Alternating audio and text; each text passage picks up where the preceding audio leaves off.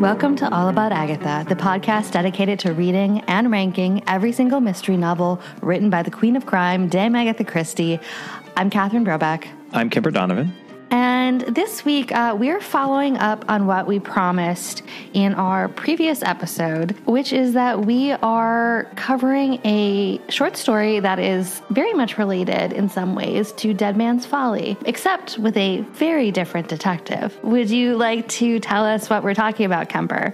I would. We are covering Greenshaw's Folly, a Miss Marple short story. If anyone has not listened to the Dead Man's Folly episode in which I went through the somewhat tortuous publication history of that novel, there is a weird little connection between this short story and that novel because Christie wrote a novella version of Dead Man's Folly that she was not able to sell because novellas are hard to sell. That novella was supposed to fund a church stained glass project at Christie's local church. She was a very religious person. She observed regularly, so she wanted to give back to her church. And this was... Do we know, Kemper, if that stained glass window was actually ever installed? I don't know for sure. I assume it was because this short story is what she supplied in place of the novella that she had written, The Greenshaw Folly, which she wasn't able to sell. So this one was indeed published, as we will get to in just a moment, and I have to assume that the proceeds of said publication went to the stained glass window. I remember that the church was imagining that the donation would be somewhere in and around £1,000, and I have to imagine for a UK and a US serialization, and then perhaps even the royalties, a percentage maybe of the royalties from the book collection thereafter. It was probably mainly just from the magazine serialization that the funds would have come, but I hope so. Yeah, we should investigate a little further, and if any listeners know, that would be wonderful information to have. It really would. I find it curious that she had to come up with a title that was similar to Greenshaw Folly, which is presumably why we have Greenshaw's Folly. But from there, boy, does she depart. Different detective. We jump from Poirot to Marple, and just a totally different kind of a story from what we have in the Greenshaw Folly or Dead Man's Folly. So, yet another instance of the fecundity of Agatha Christie's brain. She just never had a shortage of ideas, did she? No. It's very consistently impressive. With that in mind, could you tell us a little bit about the publication history of Greenshaw's Folly, Catherine Brobeck? Yeah, so serialized in the Daily Mail in the UK in December of 1956, and then in the US in Ellery Queen in spring of 1957. And then it was published in The Adventure of the Christmas Pudding Collection in the UK in October of 1960. It's the only non-Poirot story in that collection. And in the US in 1961 in Double Sin and Other Stories. Right. And that initial publication in serial form is, of course, right around when Dead Man's Folly was published, since obviously she wrote it right around the time that she was expanding her novella. She was also replacing her novella with this one. So that all lines up, which is wonderful. I suppose I should tell everyone who the victim is in Greenshaw's Folly. That would be one Catherine Greenshaw. That's Catherine with a K, not a C, as my beloved co-host spells her name. I certainly believe the C spelling to be the better one. The superior one, of course. But I would say that, wouldn't I? So this Catherine is the owner of Greenshaw's Folly, and she is the granddaughter of its eccentric builder and its last remaining heir. And she is seemingly shot in her jugular vein with an arrow. Rather a gruesome means of murder here. So the suspects are Mrs. Creswell, the housekeeper, who has sort of a French marquise updo, which, by the way, where have we seen that? We saw it with Mrs. Oliver. I was going to say, obviously that makes us think of Ariadne Oliver. And she seems to be from a lower class than she's letting on. There's like an entire thing about her ages. Right. In Hertford, Hereford, and Hampshire, hurricanes hardly ever happen. In Hertford, Hereford and Hampshire, Hurricanes hardly ever happen. Oh, no. Next up, we have Alfred, who is the handsome young man who works as the gardener / handyman at Greenshaw's Folly. And he very much dislikes Mrs. Cresswell, and he is also said to be quite lazy. Right. Then we have Nat Fletcher, who's Miss Greenshaw's nephew, the son of her late sister Nettie, who was disinherited for marrying a rogue. Apparently a very handsome rogue, but nevertheless. Is there any other type of rogue other than a handsome rogue? I don't think you'd get away with it otherwise, right? And then I suppose we do have a fourth suspect who is Lou Oxley. She was on the premises, but she really hardly counts, and she's never presented as a suspect per se. And we will get to what is going on with her in a moment. Catherine Brobeck, let's get to the world as it appears to be, and Mr. Raymond West. Oh, our friend Raymond West. He is the first person we meet on these pages with his friend Horace Bindler, who's a famous literary critic. Of course. They've taken a trip down to the countryside. They're staying with Raymond's Aunt Jane, of course, Miss Marple. But because Raymond wants to ensure that his incredibly erudite, sophisticated, snobby friend is suitably impressed with this foray into the country and not bored, Raymond takes him to visit Greenshaw's Folly, which is a monstrosity of a country house constructed in the late 19th century to look like a combination of, let's say at a minimum, 5 different architectural styles from different continents. Horace loves monstrosities. He has his camera out. He is so excited. He sees it and he just starts snapping photographs, and he thinks that it's going to be the perfect addition to his collection of architectural eyesores. This is definitely one of Christie's depictions of an effeminate man. I suppose. I mean, I think also just maybe academic. Yes. 4 lines into the story, he's screeching. His voice rises in a high screech of, and I love this word, aesthetic delight. She chooses to put an apostrophe in place of the A in aesthetic, which I really appreciated. He keeps calling Raymond West darling. He says, "But my dear, how wonderful!" And then his voice deepens in reverent awe. "It's unbelievable. Out of this world, a period piece of the best." As I sometimes do with my dramatic readings, especially I think of these types of characters in Christie, perhaps I'm exaggerating a little bit, but Really, you don't say. But I think it's a little bit warranted. But it's one of her lighter characterizations, I think, of such a man. I didn't really find it problematic or anything. I actually found Horace to be pretty amusing. And I did love the description of the house because she doesn't describe it directly. She does it through dialogue. And Christie's dialogue is always excellent because Raymond and Horace are talking about the different influences that, must have gone into the design of the house. This is Raymond talking. He says, "He had visited the Chateau of the Loire, don't you think? Those turrets. And then, rather unfortunately, he seems to have traveled to the Orient. The influence of the Taj Mahal is unmistakable. I rather like the Moorish wing," he added, "and the traces of a Venetian palace." This thing is obviously just a chimera of a house, right? Right. I mean, but in some way, we talked about this in Dead Man's Folly, because if you have a country estate that has a typical Folly garden structure, you might have a temple and a mini Taj Mahal and some sort of pagoda. You might have all of those different buildings, and it's a little bit like this house is combining all those interests into one structure. Right. Well, what's interesting, I didn't really think of it until we were just discussing it, but she's technically, using the word folly differently, right, in this story, as opposed to in Dead Man's Folly. I mean, there's the double entendre, obviously, of Dead Man's Folly, but there's an architectural folly. But folly here, I think it's more in line with, I always think. Yeah. I mean, I think back to my 7th grade social studies, and the purchase of Alaska was always known as Seward's Folly until people actually realized that Alaska was, quite a valuable piece of land. I think she's using it similarly here, right? That it's a mistake, a spectacle. Well, sure. But I mean, I think it's still serving a little bit of a double function here. Moving on. They're snooping around the house, right? And who do they come across, Kemper? That would be Miss Greenshaw, of course, the owner of Greenshaw's Folly. who is rather dirty, actually, because she is gardening. So she's kind of in the muck of her garden beds. And she's, rather shabbily dressed and just seems like a character from the get-go.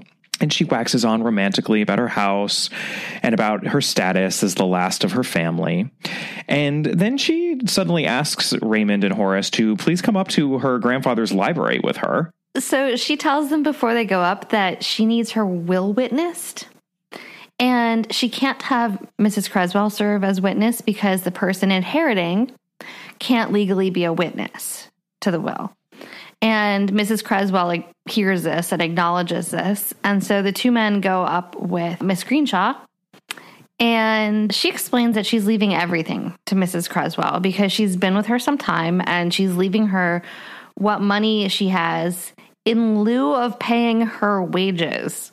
Which is an interesting incentive structure to set up there. I mean, I thought that Miss Greenshaw was a savvy older person until I got to that point of the story. It's a little bit like people working for a bonus structure, I suppose. Except this would be instead of getting paid $20 an hour and working towards a giant payout at the end of the year, you're getting paid nothing in the hopes of that giant payout at the end of the year. Well, and it's not even a giant payout at the end of the year. I mean, a bonus structure also works because, yes, you're still getting a salary, but then you continue to get a bonus at the end of each year. So you're incentivized to, keep the company afloat, say. But if you're only getting paid out once, which would be upon the death of your employer, that's an interesting scenario in terms of what you may or may not be incentivized to do as an employee. Right. Also, it makes you essentially an indentured servant. Yes. Would this really be legal? No. No, I mean, I can't imagine that it would be. Well, I mean, I suppose that if she's being provided room and board, maybe there's some argument. I can't tell you what the British labor laws were in 1956. So it's certainly a curious setup here. So the men sign this will. Mm-hmm. And I'd just like to point out what Christie writes as Raymond West signs. Then he quickly scrawled the well-known signature for which his morning's mail usually brought at least 6 demands a day. Really? Yeah. I didn't realize that Raymond West was, that commercially popular of an author. Although perhaps getting 6 autograph demands in the mid-50s was less significant than I think it would be now. I don't know. Okay, so Miss Greenshaw puts the will into a copy of a book called Lady Audley's Secret. I've heard of it. And it's an old-timey bestseller. And Raymond West kind of thinks to himself, well, I mean, I'm not quite a bestseller. He's very critical of all of the books, right? Because he says that... they're unread. They're the kind of books that are leather bound and nobody actually reads them. Like someone bought a raft of quote unquote great books bound in fancy leather, shoved them onto the shelves, and they have not been cracked open. Well, it's a little bit like how today, if you're an interior decorator, you can buy books in bulk, beat up, used books in bulk by Spine Color. Right. It's a little bit the same thing. Yeah. So many people arrange their books by Spine Color these days. Have you noticed that? I have noticed that. I don't do that. Yeah, I find it almost a little offensive, actually. Well, aesthetically, I understand it. I just would never be able to find anything ever. I mean, it's putting, aesthetic considerations above all else where books are concerned, which for me is problematic. Yeah, I completely agree. Although I can't say that I have a good system in place. I just know where everything is. If anybody else came in here, they'd think, what is the organizing principle? I have one whole sort of bookcase that I try to keep my nonfiction bookcase. And then I have a whole mystery kind of area. Of course, half of it is taken up with Christie and Christie's secondary reference material and whatnot. But then I have one whole area that are the books that I like the most. It's books that I really love. And then another whole bookcase that's books I only kind of like. And it's just no one would ever know that. And I kind of don't even want anyone to know that, because if they did, then that might sort of be an issue or lead to awkward conversations. So that at least suggests that you read them. Whereas these books have not been read. Yeah, that is, to be fair to Raymond West, that is his main point. His biggest issue is that these books don't seem to be read. And as an author and lover of books, he just cannot abide that. But we digress. We do.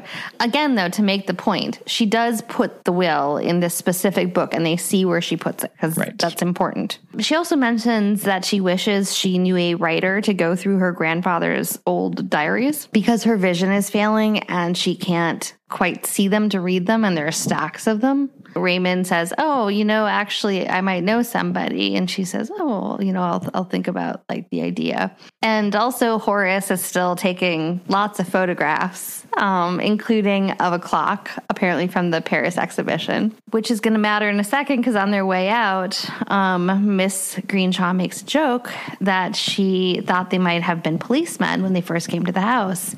And Raymond West says, why? And she just laughs and says, if you want to know the time, ask a policeman. Very cryptic remark. Very cryptic. Back at Miss Marple's house, the men recount the entire story to Miss Marple, to Raymond's wife, Joan West, née Joyce Lampriere, and to Joan's rather despondent niece, Louisa, that would be Lou Oxley, who has recently been separated from her husband and who has 2 small children to support, and she is very much lacking in funds. So she's kind of in a bad way here. Miss Marple finds the entire story of the visit to be somewhat perplexing. She's fixated on that policeman comment. She's like, what is this with the policeman? So if we hadn't noted it already, let's note that policeman comment. Christie is definitely playing fair there. Because Lou is in need of some funds, Raymond suggests that maybe it would be a good idea to write to Miss Greenshaw and ask if Lou could be the one to transcribe those diaries for her. And Lou seems game. Cut to a week or so later, and guess what? She has been employed by Miss Greenshaw. It's perfect. It's en route to her children's school. So she gets to stay at home with them in the morning, bring them to school, go back to Greenshaw's Folly, do her work, and then go pick her kids up and go home. So it's really an ideal situation for her. And she gets to work in this beautiful library and have tea brought to her.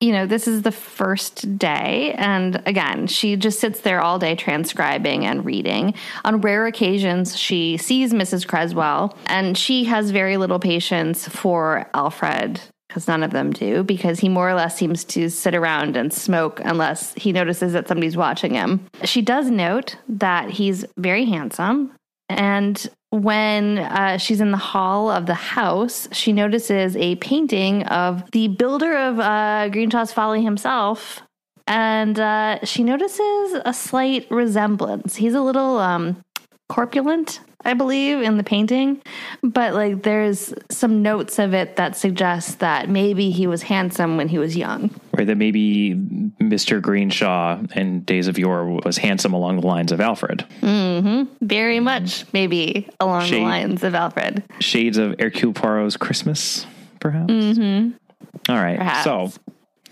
on day 1 of her job, she is also asked by Miss Greenshaw to send an invitation to her nephew, Nat Fletcher, who is in a successful play nearby. Oh, that's right. He's an actor.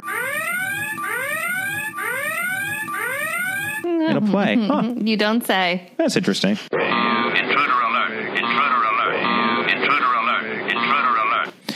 She says that she would like for Nat to come for a visit the next day. On the next day, on day 2 of Lou's best job ever, which is about to go south very quickly.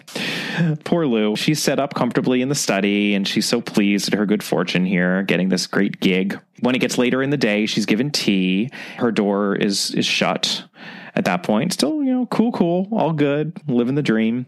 But then she hears some screaming out the window. And when she goes over to the window, she sees Miss Greenshaw stumbling from her flower bed. She apparently had been out there gardening, clutching her throat with an arrow between her hands and screaming, "He shot me."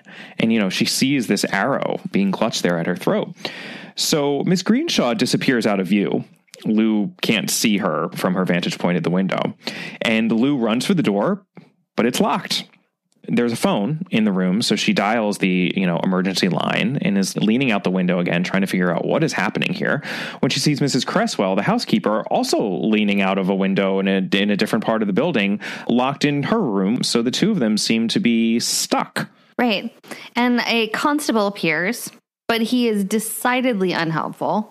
They continue to remain trapped in their rooms until finally another sergeant comes who finally lets them out and informs them that indeed Miss Greenshaw is dead with an arrow in her throat. If that's not enough, at that point, aforementioned Nat Fletcher, who also is a very nice looking young man, he shows up, having, I guess, become lost on his way there. So he asks what's wrong, and, a lot is wrong, and Alfred is nowhere to be found. Cut to a gathering of one Inspector Welch. That's our Inspector d'Histoire. We've also got Lou Oxley, Raymond West, and off to the side, Miss Marple, of course. And Inspector Welch needs to go over Lou's statement with her again. So he kind of does this en masse, which doesn't really seem according to official protocol, but hey, it certainly makes things easier for purposes of telling the story that Miss Marple can be here.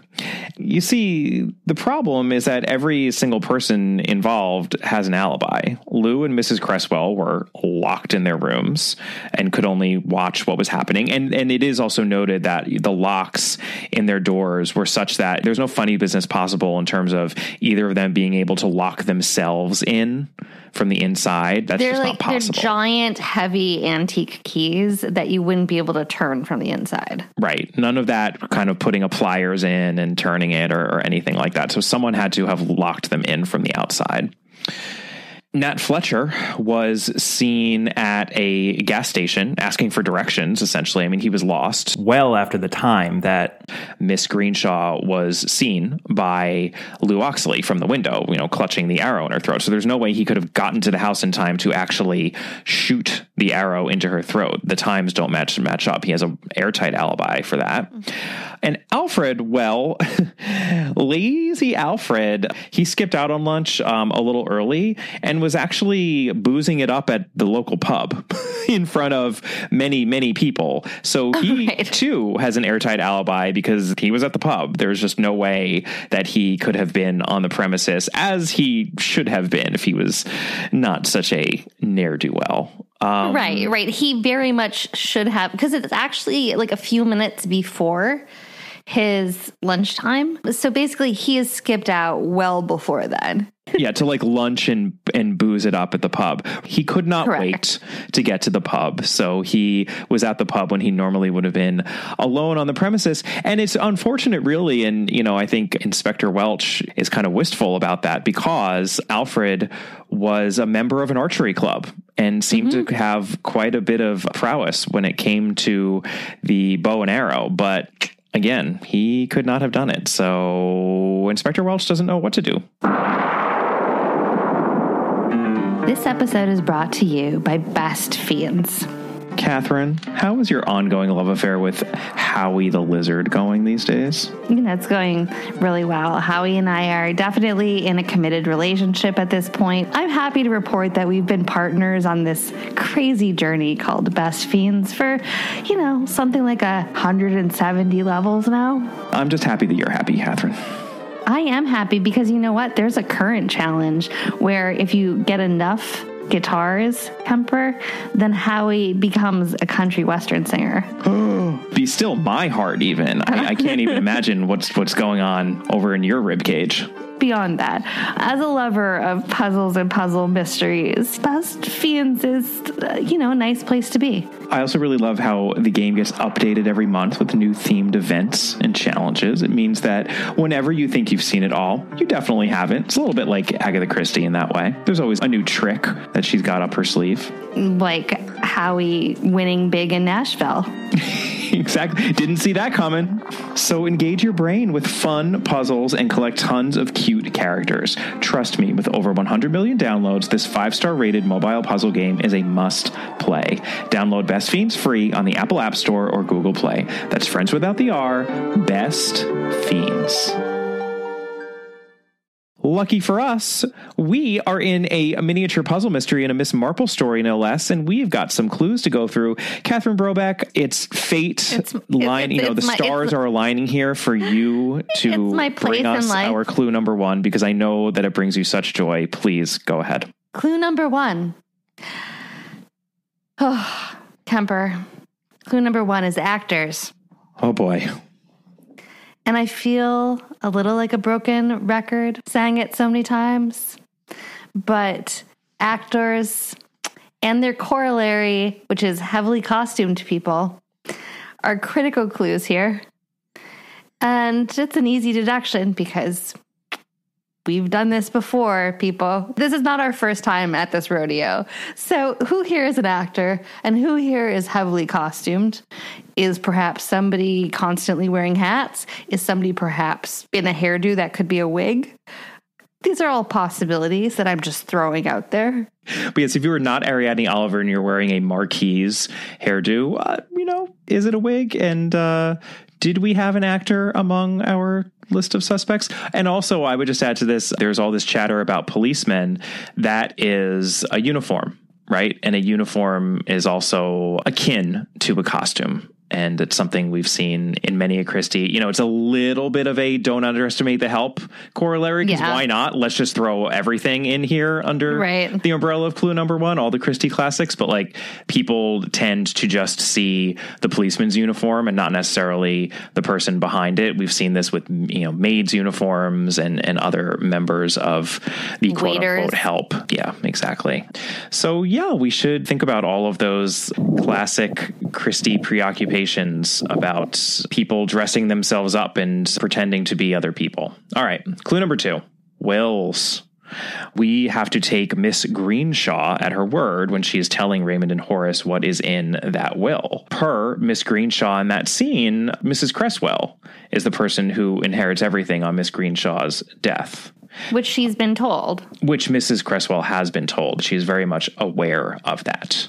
But in terms of the actual contents of the will, we never have the will reproduced within these pages. It's never a document that we are allowed an objective view of. So we should just, be very suspicious and not make any assumptions as to the contents of the will. Clue number three, another favorite, timing. There is a lot made of who is where and when. And it does matter, but not necessarily in the way that it looks. Also, you have to give Raymond West some credit, which I hate doing. Nobody wants to give Raymond West any credit at all, but he gets hugely excited about the idea that maybe everyone has a fake alibi. Here's the thing. He is slightly wrong about that. That's not exactly what's going on, but he's incredibly close to hitting the mark. Here, we know that the murder was witnessed. Everyone has an alibi. We know that Lou is honest. We know that she looked at the time. So what else is going on here? It's a clue that I think you need to examine in concert with another tried and true Christie classic, which is really eyewitness testimony. Right? Because if the sequence of events isn't matching up given what Lou observed or what Lou thought she observed, then perhaps we should look a little bit more closely at what she actually did observe. We'll get there in a second, but that is also another Christie classic there, that perhaps we shouldn't believe the very simplistic kind of eyewitness testimony that were supplied via Lou's account of what happened. All right, final clue is family. All sorts of dysfunctional families in Christie. We hear repeatedly that Miss Greenshaw is the last Greenshaw, but we know that that's not quite true, actually, since her sister's son, Nat, who she was inviting over, seemingly, that he is a relative. But also, we have that weird moment where Lou is recognizing that Alfred seems to have some sort of family resemblance as well. So we should just be suspicious as to what's going on here in terms of Alfred's potential relation to the family, Nat's motivations here, or what might be interesting him as a family member and technically a descendant of Miss Greenshaw, even though she's billed as the last remaining heir. So it's really just not as simple as that.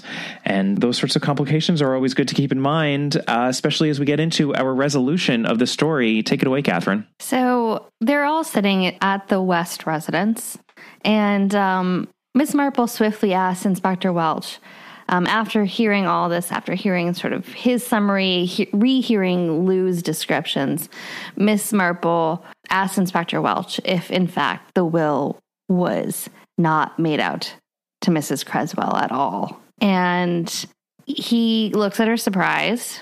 He nods, and basically what the gist of this is that it was a cruel joke that Miss Greenshaw used to avoid paying her housekeeper wages. Turns out Mrs. Creswell didn't actually know that. But the will is made out to Alfred Pollock, who, again, and Miss Marple has also deduced this, is technically a Greenshaw, which is why Miss Greenshaw was willing to leave everything to him. So apparently the man who built the house, her grandfather, had some illegitimate sons, and they had other sons.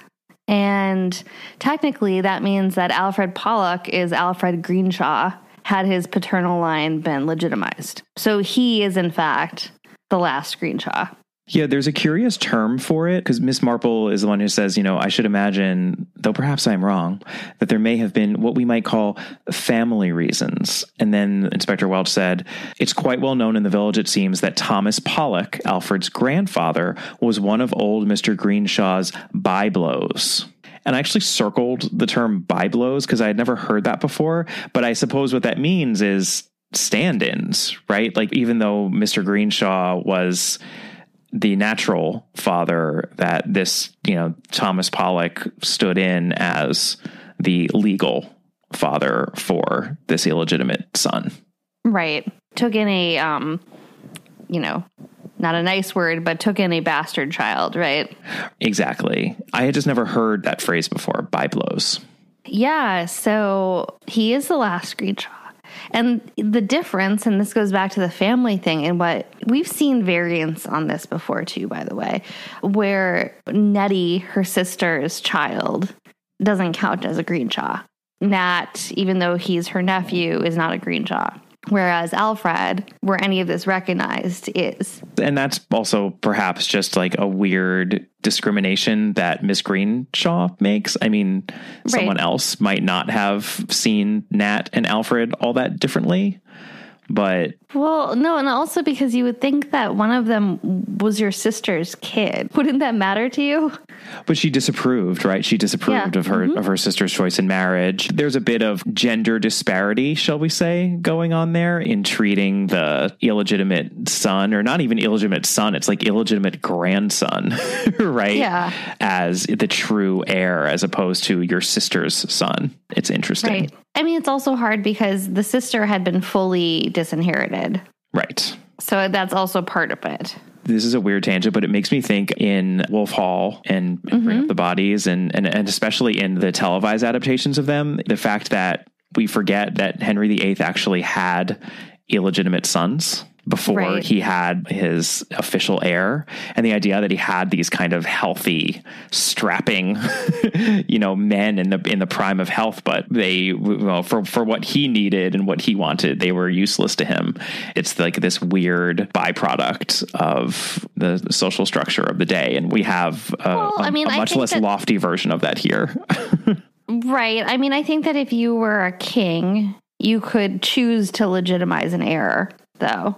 Well, you could choose to legitimize an heir, or you could actually choose to delegitimize an heir before they're even born. I mean, that's what a morganatic marriage means, right? You marry someone on the understanding that none of your issue with that person will be heirs. So, yeah, I mean, there's all sorts of ways that you can complicate the issue of inheritance. And we certainly see that here in both Nat and Alfred. But we still haven't actually solved who killed poor Miss Greenshaw, have we? No. So back to that timing clue, Alfred, again, as we said, he's a member of the local archery club. He was supposed to be on the job at the time of the murder. So when she says, he shot me with an arrow, it is supposed to be so that Lou sees it out the window at exactly the same time when Alfred is supposed to be there, because technically he's on the clock. Except, fortunately for him, he didn't want to be there, and he decided to leave early, and it actually just messes with the entire plan because he's not there. So we know that he could not have done it, which means that leaves either an outsider or, we have two other people who could be involved here. So then what is going on here? Well, Mrs. Cresswell did it, and she had an accomplice who also did it, and that would be Nat Fletcher.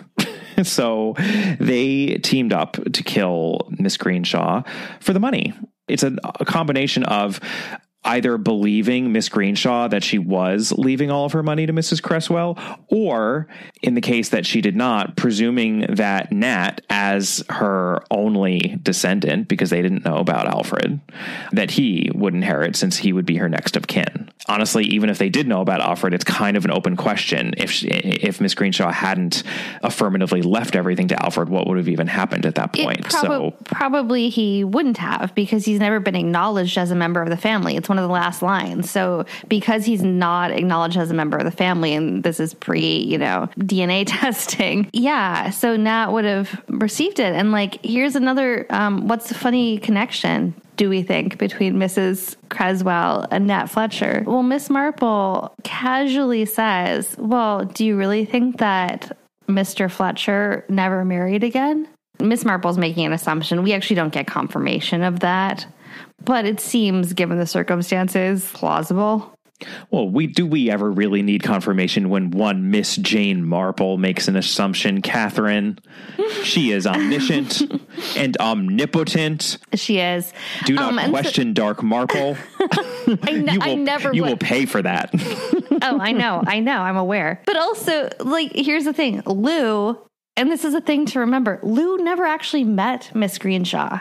Lou gets the job from a letter that Raymond West sent. Raymond West has met Miss Greenshaw. Lou has not. She never met Miss Greenshaw. Yeah, so just to be completely clear about it, Mrs. Cresswell is Nat Fletcher's stepmother. They cooked up this scheme between the two of them, and the really devious thing they did is that we and Raymond and Horace met the real Miss Greenshaw at the beginning of the story when she signed the will and lied about the contents of the will and was doing her sort of cunning old lady thing. But somewhere between then and the point at which Lou actually came in for the job, Mrs. Cresswell drugged Miss Greenshaw and kept her apparently in a near vegetative state so that she could be neither heard nor seen by Lou. And then Mrs. Cresswell posed as Miss Greenshaw on the few occasions when Lou saw her.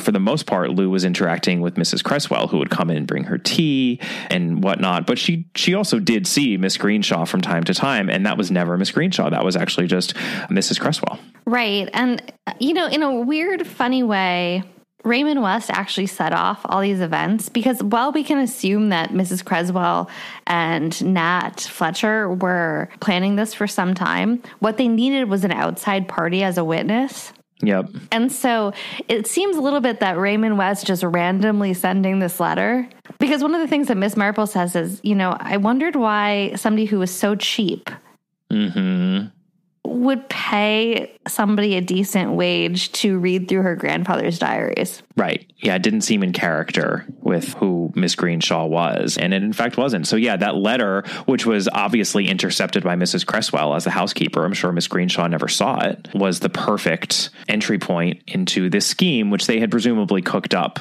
beforehand and were just waiting for the perfect opportunity. So really, this is all Raymond West's fault.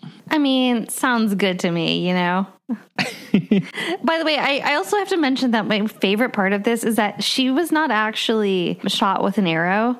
Right. No, it's incredibly violent, actually. It's so in keeping. These Miss Marple stories have such a dark underbelly often. Remember back to The Body in the Library. That, right. God, that is such a dark murder plot. Yeah, she wasn't shot by a bow and arrow, but they wanted it to seem as though she was shot by a bow and arrow for purposes of framing Alfred. She was stabbed in the neck with an arrow. Yeah, so just to be clear to everybody what the mechanics here are, Mrs. Cresswell brings Lou her tea. She shuts the door to the library. She locks the door to the library. She runs outside, changes clothes, runs outside to be back kneeling in the garden to look like she's Miss Greenshaw gardening. Then she screams so that Lou sees it out the window with the arrow that she's holding in her hands. Then she runs back into the house and she drags Miss Greenshaw's body into the downstairs. You can hear like some tumbling china. And then Nat Fletcher comes in because you had to have somebody with at least significant strength in order to jab the arrow into her jugular. So then after that happens, Mrs. Creswell runs back upstairs. Nat Fletcher follows her, locks her into the room. Then he runs and changes into a constable outfit so that he can go back outside, pretend to be the constable who showed up. Then after they see him as a constable, he goes back into his normal clothes, goes back into his car, drives around to the gas station, so then he has an alibi that he's been lost. Then he circles all the way back around after the real police come.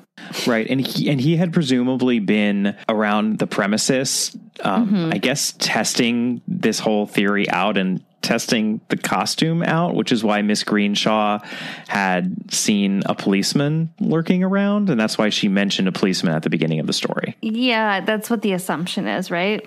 Yeah, which is a little strange. But again, like, I never mind those odd little details because it's Christie playing extremely fair. You know, just giving us so many clues that they defy credulity. And yet we still don't get it. Do you know what it reminds me of a little bit? Do you know at the beginning of Home Alone, when Joe Pesci shows up at the house in a cop uniform, and he says, I'd like a word with you, sir. Am I under arrest or something? No. It's Christmas time. There's always a lot of burglaries around the holidays. So we're just checking the neighborhood to see if everyone's taking the proper precautions, that's all. And then he smiles and his gold tooth glints in the light. Yeah. Yes. Totally. That's exactly what Nat Fletcher was doing in his policeman uniform when Miss Greenshaw noticed him.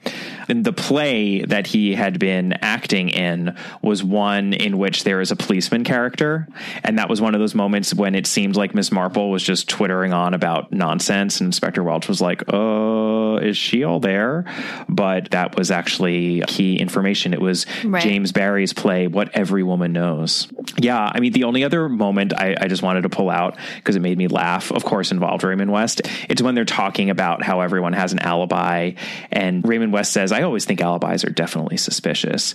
And Inspector Welch says, maybe, sir, you're talking as a writer. And then Raymond West says, I don't write detective stories. And Christie writes that he's horrified at the mere idea of writing detective stories. Oh, Raymond West. Oh, Raymond. Forcing his wife to change her name and... Not only her last name, but her first name, too. I know. Denigrating mystery novels. Oh, Raymond. This is one of those stories that it's a breeze to read, but there's actually a lot going on in it. And it's quite complicated. It's very complicated. As you could probably tell from our summary of this. But I find that often these short stories, too, are almost like the best primers or primers, depending on how you want to pronounce that word, of Christie in general. I mean, we see all of these classic tropes, and there's like a clarity to the way that they're presented when we go through the solution that I find really pleasing and sheds light, I think, on what she's often doing in the novels without a lot of the window dressing and smoke and mirrors of a ton of red herrings. But this is one of those short stories where, you know, it's complex enough that I think it all really works in this short story. I think it's really good. I think it was helpful to spell out what actually happened because it's a little bit unclear unless you go back and read it again, what's actually happened. Yeah, absolutely. Because it's one of those appearances are completely deceiving kind of plots. It's you know what it is? It's a miniature version of Death on the Nile, where it's much more complicated than it seems to be on the surface. And when you actually have to parse out the movements, it's quite complicated, or even Evil Under the Sun. You know, those solutions are really hard to go through. Right, they are. Yeah, it's a surprisingly complicated story, although, again, easy to read. You know, very little Marple in it. But that's par for the course sometimes with the Marple stories, that you don't get that much Marple unless she's actually solving it. I never get enough Marple, so... well, I know. So, of course, you would think it was a minimal amount. No, it's true, but it's one of the few Miss Marple short stories that doesn't involve a story within a story, which is the framing device of 12 out of 13 of the 13 problems. And we really only have about, I think, a half dozen Miss Marple short stories beyond that. And I think this is one of the most robust ones. And that's actually a good segue just into talking really briefly about the adaptation that exists for this short story, because it aired in the Agatha Christie's Marple series, which was post Joan Hickson. That would be the ITV series. But interestingly, there was some talk during the Joan Hickson BBC series of adapting Greenshaw's Folly. I'm, of course, getting this from Mark Aldridge's Agatha Christie on Screen. And apparently before the final season of that series, there were discussions to adapt some of the Miss Marple short stories, because they did not adapt any of the Miss Marple short stories in the Joan Hickson series. And apparently the first choice was Greenshaw's Folly. And I can see why, because it has as much detail as a full-length novel. It does. I mean, the mystery is 100% robust enough to fill a feature-length adaptation. You would have to fill out, especially, I think, some Miss Marple character beats and moments in it, but I think that's also very easily done. I mean, Greenshaw's Folly is in her neighborhood. They're close by. I don't think it would be all that difficult to make this a typical Miss Marple adaptation in which she's a bit more active, but apparently Joan Hickson declined to start tackling the short stories, and they ended up doing the last couple of novels after that, and then that series was done. But this is where the Agatha Christie's Marple series was interesting, because not only did they adapt all of the Miss Marple novels in the ITV series, first starring Geraldine McEwen and then Julia Mackenzie. We have 6 seasons of that total, but they did also do several short stories. Unfortunately, what they mainly did beyond the Miss Marple novels was to take non-Marple novels and insert Miss Marple into them, which was usually, I think, fairly unsuccessful. But they did occasionally try to adapt some of the short stories. We actually talked about when they adapted The Blue Geranium, which was one of the 13 Problems, Miss Marple short stories. And then Greenshaw's Folly is in the final 6th season of the series. So this is when Julia Mackenzie was playing Miss Marple. It's the 2nd episode of that 6th and final season, which aired in 2014. And this one is a little bit of a mashup of Greenshaw's Folly and The Thumb Mark of St. Peter, which is another one of the stories within the 13 Problems, but it's the one that Miss Marple tells. She's right. the one sort of narrating the story within a story. So it makes sense that they would have chosen that one. And this one too, although to be clear, it's about 95% Greenshaw's Folly and 5% The Thumb Mark of St. Peter. In fact, the only element of The Thumb Mark of St. Peter that's in here, so skip ahead if you don't want that story spoiled, is when Catherine Greenshaw is drugged, she manages to call Miss Marple on the telephone in her drugged state and say pilocarpine, which the woman who answers misremembers as heap of haddock, which is also what happens in the short story. Basically, Catherine Greenshaw realized that she had been drugged with atropine, and in this version of the story, she's an expert on poisonous plants, so that all makes sense, and she knew that the antidote was pilocarpine. But alas, she gets stabbed through the jugular with an arrow right after making that phone call. For the most part, it's a solid adaptation of Greenshaw's Folly, and I do think that this series tended to find its footing in the Julia Mackenzie seasons, even though the episodes sometimes lack the pizzazz of the Geraldine McEwen seasons. There's a lot more made of the Lou Oxley storyline, which is fair enough. She and her son Archie are seen fleeing to Miss Marple from Lou's abusive husband. We see the literal scars on their bodies later on, and Miss Marple brings Lou to Greenshaw's Folly herself, to her friend Catherine Greenshaw, who hires Lou as her secretary. And then we're at Greenshaw's Folly for the rest of the episode, and everyone is on the scene. Catherine Greenshaw herself, played by Fiona Shaw. Mrs. Creswell, played rather icily but flatly by Julia Sawalha. Alfred Pollock, Nathaniel Fletcher, and even Horace Bindler, who in this version is not a literary critic, but a journalist staying at the house under false pretenses because he's digging into a decades-old scandal involving Miss Greenshaw's father, who was injecting orphans with polio to figure out how to refine a vaccine. I'm not sure that I needed a hideous vaccine subplot added to the story at this particular moment in time, given where we are in the world. But other than that, I think the padding is pretty sensible. It's worth noting that there are a few characters added, but no Raymond or Joan West, which I'm sure would have made the textual Raymond extremely angry. They do also retain this moment in the short story that I appreciated, which we didn't mention when we were doing our summary, which is where Miss Marple sees what Miss Greenshaw had supposedly been doing in her garden right before she was shot and says, Leucotha, Thimble campanula. The real Miss Greenshaw would never have mistaken those lovely plants for weeds. So that's how she knows it couldn't really have been Miss Greenshaw in the garden. Also, I would say in some ways this adaptation actually shores up a few of the loose ends that we pointed out in our summary. Miss Greenshaw isn't a sadist employer who pretends to leave all her money to her housekeeper, Mrs. Creswell. And Mrs. Creswell and Nathaniel Fletcher are actually related in this version. They're a mother and son duo as opposed to a stepmother and son duo, meaning that Nathaniel is just pretending to be a Greenshaw. So their only motivation is to continue with this ruse that Nathaniel is Miss Greenshaw's blood nephew and ensure that no will whatsoever is produced. That makes a bit more sense. Also, Alfred is Catherine Greenshaw's illegitimate son, as opposed to the original Mr. Greenshaw's illegitimate grandson. So that just lines up the motivations of both the villains, Creswell and Fletcher, as well as the victim, Miss Greenshaw, I think a lot more squarely than in the original text. I think we've talked a lot about how we generally tend to prefer the Joan Hickson series, but I've grown to appreciate what they were doing on this series. And I certainly appreciate the fact that they were willing to tackle some of this extra Miss Marple material. I don't even want to call it extra, but I suppose just non-novel material that we have, because some of these short stories are great. So I applaud them for the effort. And, you know, if after finishing Greenshaw's Folly, the short story, you want a little bit more Greenshaw's Folly in your life, I would say take a look at the adaptation. Give it a watch. Yeah, I mean, listen, what else are you doing right now? Indeed. Well, I think that is Greenshaw's Folly. It's been a while since we covered a Miss Marple short story. I, for one, was delighted to revisit Miss Marple in her shorter form. I think it quite suits her and those Miss Marple-ish puzzles. We will be covering a novel next time, and oh, happy day, it is a Miss Marple novel. Catherine, what are we covering?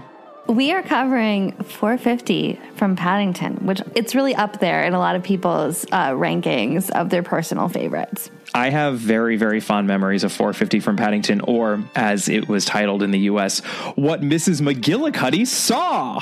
With an exclamation point. I used to definitely read it with an exclamation point when I was a kid. 450 from Paddington is a much better title. So yes, it is. Yes, it is. I have fond memories of it, so I'm very much looking forward to talking about it. In the meantime, we would love to hear from you. If you would like to hear more from us, you can always check us out on our Patreon site. We are over at www.patreon.com/allaboutagatha. We actually just posted an episode about an early Agatha Christie televised biography, which we had a lot of fun watching. Interesting watch for anybody who wants to, spend some time on BritBox. Absolutely, yes. For those who haven't yet discovered the wonders of BritBox, at least in the U.S., one thing we have learned is that it is a different beast between the U.S. and the U.K. For sure. So, UK listeners, fear not. We understand you on that front. You can always email us at allaboutthedame@gmail.com. We've actually gotten a number of listener submissions in response to our call for testimonials, if you will, on reading the stuck in its time aspects of Christie. So if you still would like to send us something to that email address, we are very much open and can't wait to listen to as many of those submissions as you would like to send. That you were still definitely in good time to do that if you should so like, or just email us and say hello. You can find us on Twitter at All About the Dame. Catherine is on Twitter at Brobcat. Our Facebook page is All About Agatha, and our Instagram handle is at All About Agatha. And please take a moment to give us a rating and review if you haven't already done so, and we'll see you next time. Bye. Bye.